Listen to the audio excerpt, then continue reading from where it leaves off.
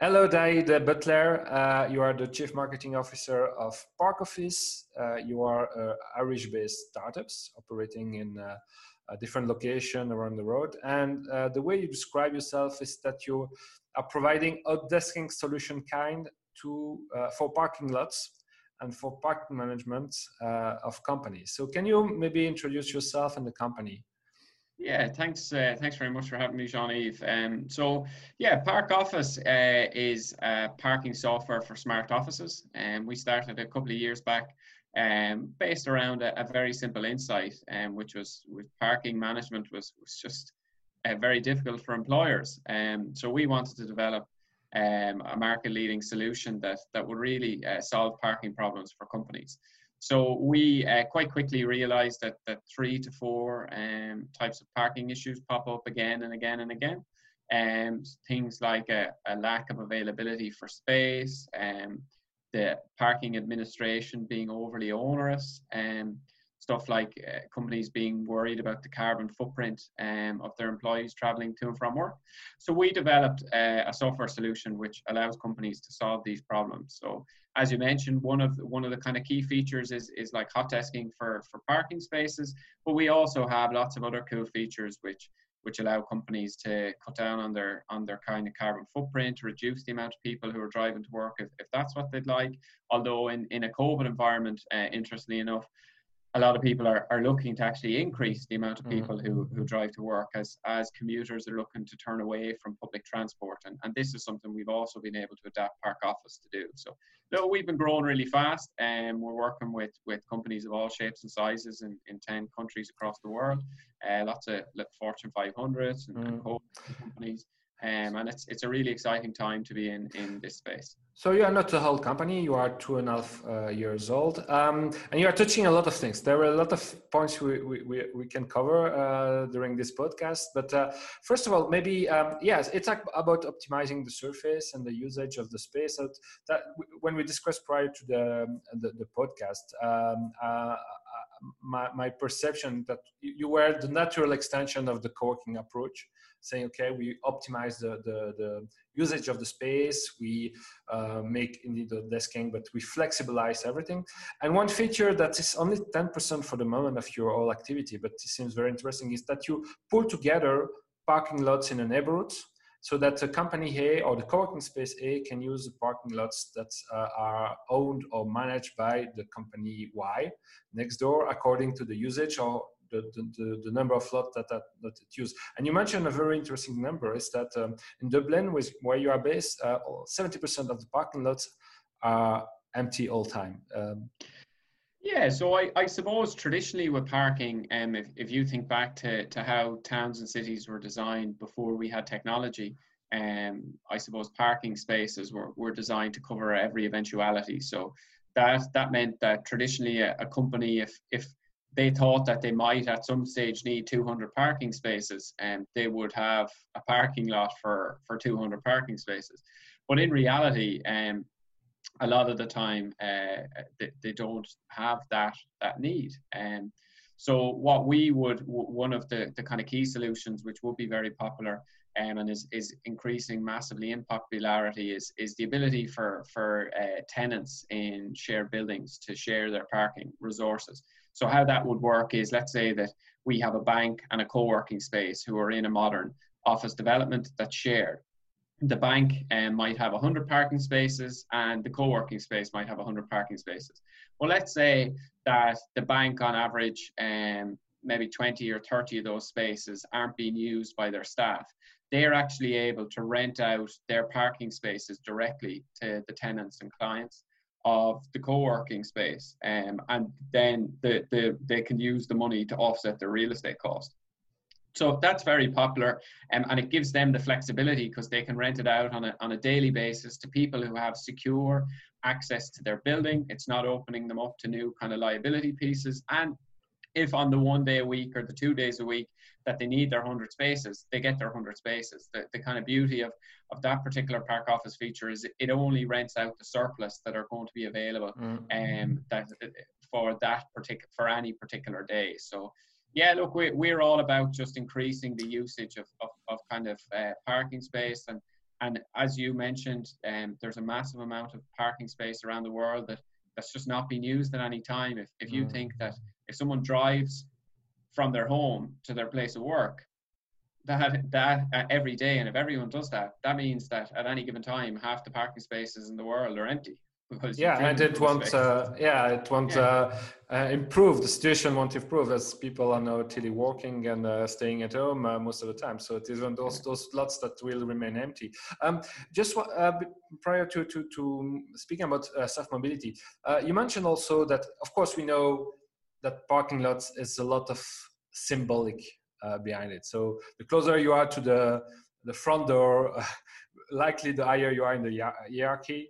So you were mentioning things that also that we are also seeing in ways that traditional office space are managed. It means resistance.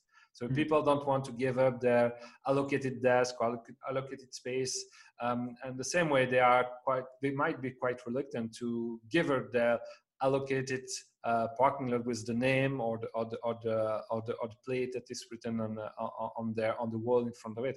How do you overcome that resistance, and what are the tricks there?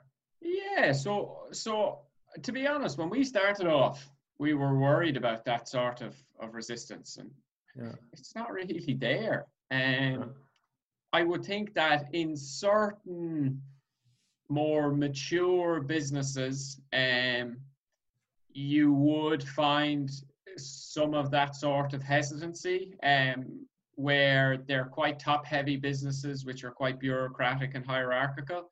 But ultimately, those businesses are just going to be left behind. And I think that they're starting to realize that. And I think there's another thing. I think Greta Thunberg and the whole environmental movement has fundamentally changed how a lot of corporate leaders think over the last 18 to 24 months. I think probably when we started, we were getting a little bit of that pushback. Now, corporate leaders are the first people to adopt and endorse when we roll out. I think that there's increasing pressure on leaders within businesses now to be seen to be more responsible in how they travel to and from work. And if in a lot of cases, that means that, fair enough, if they need to drive once or twice a week because they need their car for business use during the day, or maybe they need to pick up their children after work or whatever, that's fair enough. But that on the other days that they're driving and on the days that their parking space isn't being used, that parking space is being used by other people, and that companies are taking the amount of parking and the amount of cars in the local community, that they're taking them off the streets, which is massively important, because the less cars on the street, the more space we have for cycle lanes, bus lanes, all that sort of stuff. So I think that is of massive importance for corporate leaders, and that's really been a sea change over the last kind of 2 years or so. Yes, it can seem almost like a contradiction that you are a company working on parkings or parking lots, management of parkings, which is less and less popular because sales of cars is decreasing. We see that indeed people are more cycling up to their home office. They tend to take more public transportation more often. But you see yourself as taking part in this whole shift in the old story of optimizing mobility needs. So I think it's very similar to co-working. That would be akin to saying that kind of co-working is odd in that as people work from home more often, there's less and less of a need for formalized office spaces. But I think that we all realize that while home has a role in the future of work, potentially a centralized headquarters or centralized office has a role. Also, satellite flexible offices have a role. And I suppose the way we look at it with parking is, I don't think parking is going to go anywhere. I think that some of the debt nails around private car ownership are propagated by certain large car sharing companies. I think if you look at what the World Economic Forum has to say, they're predicting the car ownership will double between now and 2050.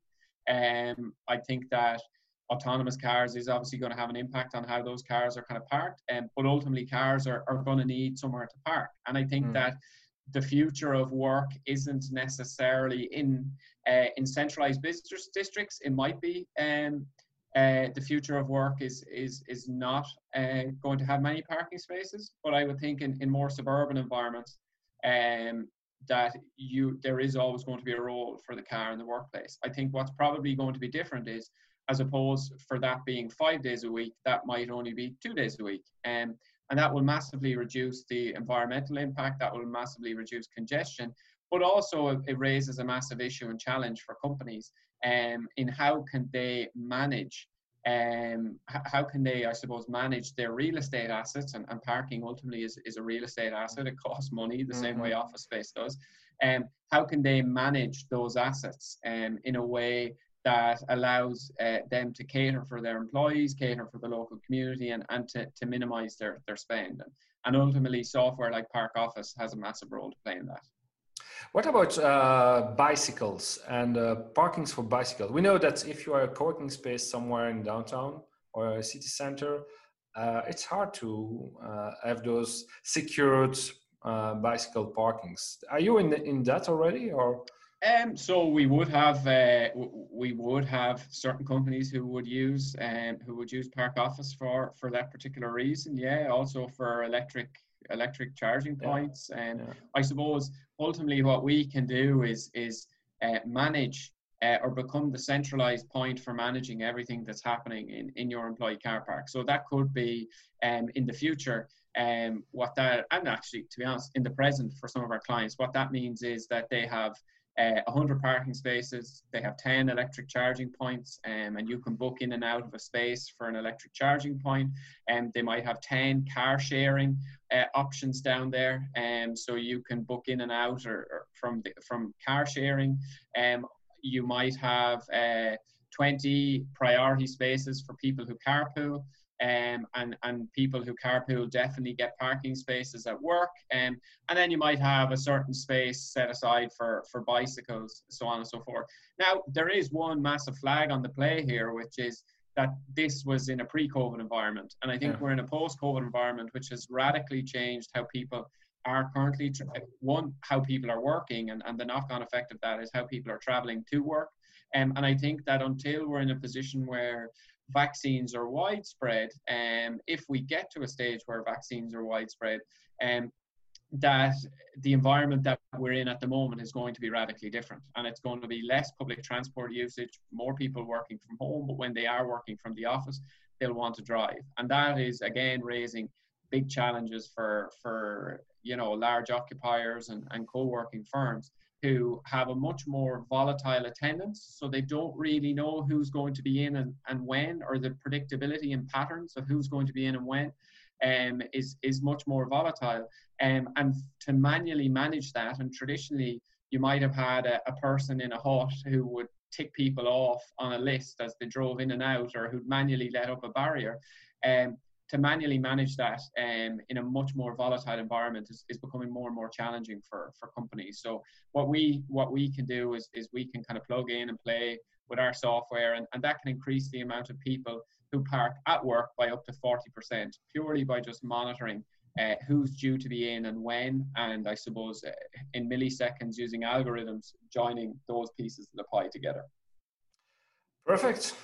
Very interesting. All those worlds are connecting and aligning to some extent. As we started with, that you are complementary to the flexible model. So we all believe that at Co-working Europe that the co-working and flexible model is just the future of the office in general. And you are just adding this chapter regarding what is outside the building, and to make it consistent to some extent. Thank you so much, Dahi, for the discussion. I remind that we have the Co-working Europe conference in Vienna at the end of November, and we will have a hybrid event this year. So we will have a physical conference, but we have also solutions for people who want to join us virtually. So feel free to log in and to join the conference in either way. Thank you again, Dahi, for the discussion. Thanks very much. And keep us posted about the next step for Park Office. Perfect. Thanks very much, Jean-Yves. Bye-bye.